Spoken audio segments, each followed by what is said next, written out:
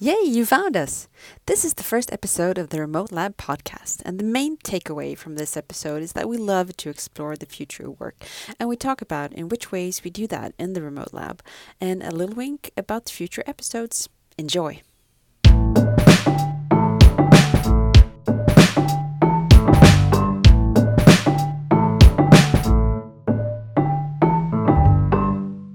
All right, here we are, our first ever episode of this podcast, the Remote Lab podcast. I'm Anna Rex, and I work as a researcher for the Remote Lab. And today I'm here with Maria Svensson Wiklander, one of the founders of the Remote Lab. And we'll talk a bit about what we do and also give you a jumpstart on what this podcast will be about. So let's get right into it. What is the Remote Lab, Maria, and how did we get here? Well, the Remote Lab is a knowledge and development node for the future of work. And we want to increase the knowledge on how to set up or transform an organization into becoming more flexible and fostering employees to be more autonomous. And we believe that by doing so, we need to more research done within the field. So we jumped right into that. So we work on the whole spectrum from research, external monitoring, education to transformation of organizations and advisory to leaders and founders within different kind of organizations. They can be municipalities or public organizations or nonprofits or companies, most companies, of course. And when we launched the Remote Lab in 2020, right before the COVID-19 pandemic hit hard on the world, we already had started our first research project. And we have been quite busy ever since, haven't we, Anna? We sure have. But how did we get here within this field? Well, it's not a common field to be in, but we love doing things that are different. So I have been running different kind of organizations that has been fully remote for the last 15 years. For instance, I ran a digital agency and had a startup for professional athletes and co-founded also a nonprofit organization, to name a few. We were quite early in working fully remote, and I clearly remember when Slack came in 2013 and revolutionized our internal communication. In our customer projects, for instance, it became so obvious that we were having so much more well-functioning internal processes than our customers had, for instance.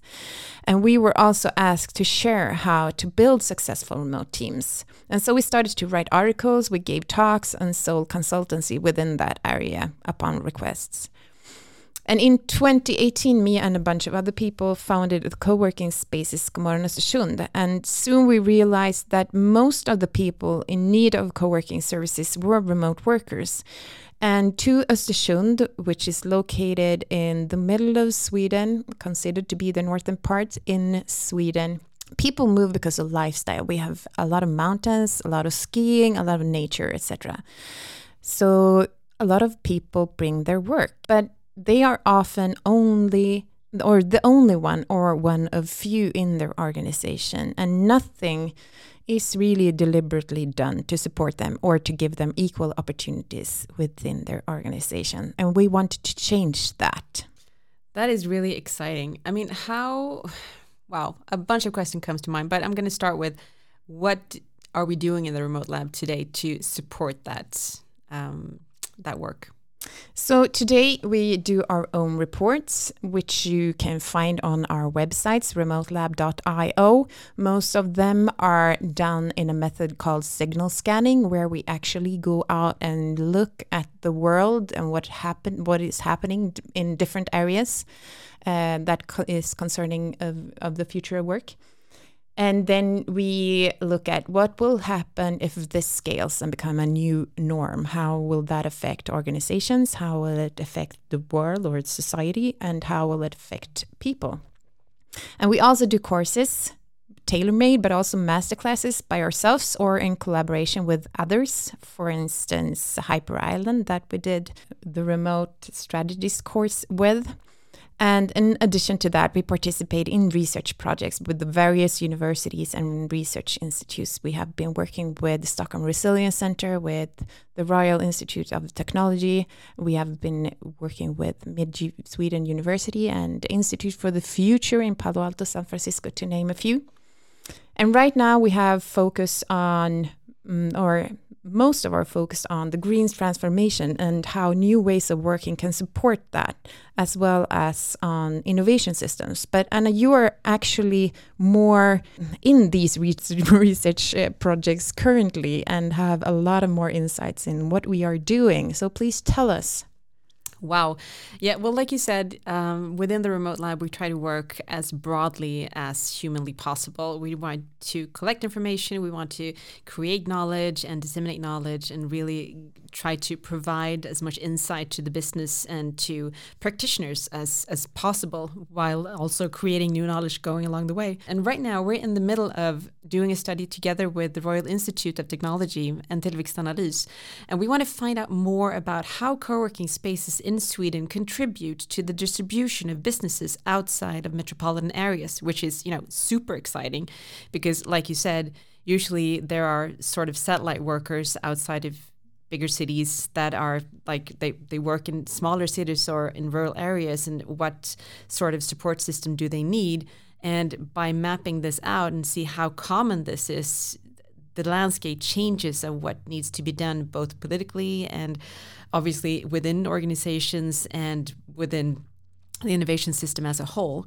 So the purpose is to map out how these joint spaces play a role in the innovation system in Sweden. And last year we created a map of all co-working spaces and all other forms of joint office solutions in Sweden. So we're building on that data set for this current study. And it turns out that co-working spaces or joint offices is a far more widespread phenomenon in Sweden than has been previously known. They occur in 200 of the 290 municipalities in Sweden, and the majority of them are outside metropolitan areas, which of course is very interesting for the study we're conducting and has ramifications for both economic distribution outside of the big cities and also of the population, how it moves over time. And to tie in what you also said about the green transformation, we have found that these spaces are a big part of making the green transformation happen, both in terms of cutting commuting or pooling resources, as well as enabling different lifestyles, which is something we're discussing within another research project called FairTrans. But I can go on for hours on this, but we'll get back to this along the course of the spring as we move along with the study.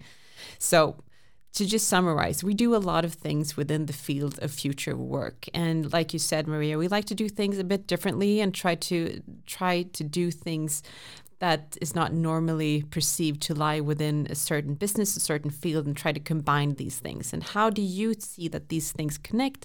And why do you believe that this is important? Well, our vision within the Remote Lab is that we believe that a better society is built by global and universal exchange of knowledge and access to work opportunities, regardless of circumstances. That is, where you live or what background you have, for instance. We are creating the unifying global knowledge node around the future of remote work, but also co-working. And we want to remain one step ahead at all times. And we stimulate, we collect and disseminate knowledge in order to facilitate transformation of working environments, enabling organizations to embrace the future. That is what we want to do. And I myself have a strong belief in the research that shows that, for instance, psychologically safe, flexible and structured organizations thrive better when it comes to finding new solutions, adapting to every changing world that we live in, and also keeping up intrinsic motivation within their colleagues or employees. And all of this you can already find in remote organizations like GitLab, Remote.com, and Automattic, because it's necessary in order to build a well-functioning remote organization. So we have a lot to learn from these organizations. And I also believe that in order to come up with new ideas, we need to put ourselves in new environments with new people and also expand our networks of weak ties, because that is where we find our next ideas. It's not with the people that we hang out with all the times or our closest colleagues. It's from people that we meet from time to time and that we know the first name of, for instance. So this is where working spaces like co-working or maker spaces or Fab Labs come in. And this is also something that we will cover in upcoming episodes. So Anna, what are we going to cover? Like, name a few examples of episodes or content of episodes that we will cover. Oh, wow. Just off of the top of my head, obviously, we're going to get into the research part more. And we're going to talk with experts and practitioners and see how the theory and the practice ties together when it comes to democratizing the workplace and creating better work environments and designing better work for everyone, really. Because like you said, it's both a question of remote and hybrid and also a question of co-working and how do we create office spaces or just joint spaces that is welcome and opening for everyone and also creating better work and better ideas. So we have a long list of guests that we hope to get on this podcast and really try to widen your knowledge in just bite-sized formats to move forward. Super. All right. So I guess that's it for now. Yeah, I'm so much looking forward to this. It will be so much fun. Yeah, me too. This is going to be great. So thank you for listening and thank you for this. And let's go change the world. Yay. Let's do that.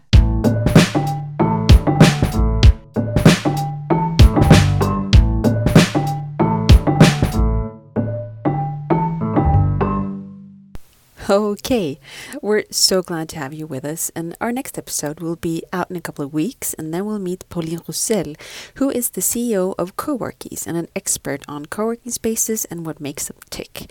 In the meantime, check out our website, like Maria said.